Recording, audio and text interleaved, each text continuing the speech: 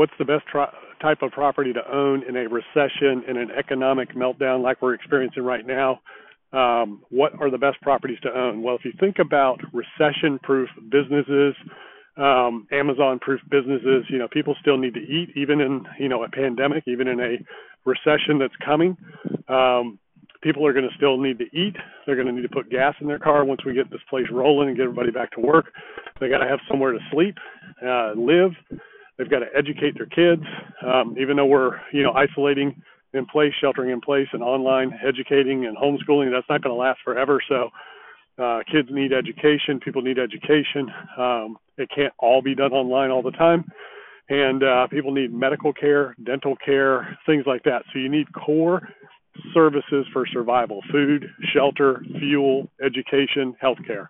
So if you own those types of assets in terms of properties, we're talking about real estate. I'm not talking about stocks or anything like that. In a recession, in a down economy, you want to own real estate. You want to own real estate that people have to have. So that way, even if everything came to a crash and we're living in a depression, which is possible depending on how long this goes, you're going to have something of value that you can trade. So even if people can't pay rent, they can trade what it is they do, their services, for the space, whether it's their house, their living quarters, or if it's their business, if they're a grocer, they can trade you food in exchange for rent.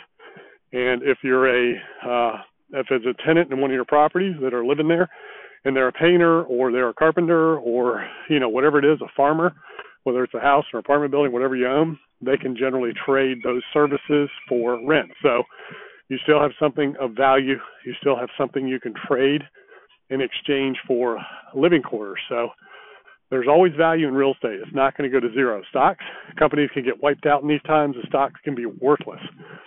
So you don't want to own those types of things in a down economy, in a bad economy. If you're not in that world, you don't have billions of dollars of other people's money that you're managing.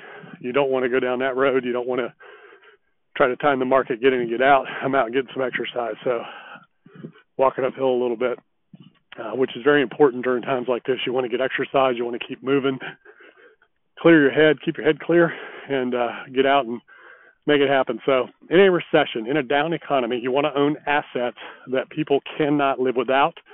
You don't want to take advantage of people. You don't want to be, predatory. What you want to do is you want to work things out. You want to provide core services, core sheltering needs to people, and you will always have something that's worth something to somebody that you can trade, and you can keep the economy moving until things come back, which they always do, and they will. So this is a very unique time.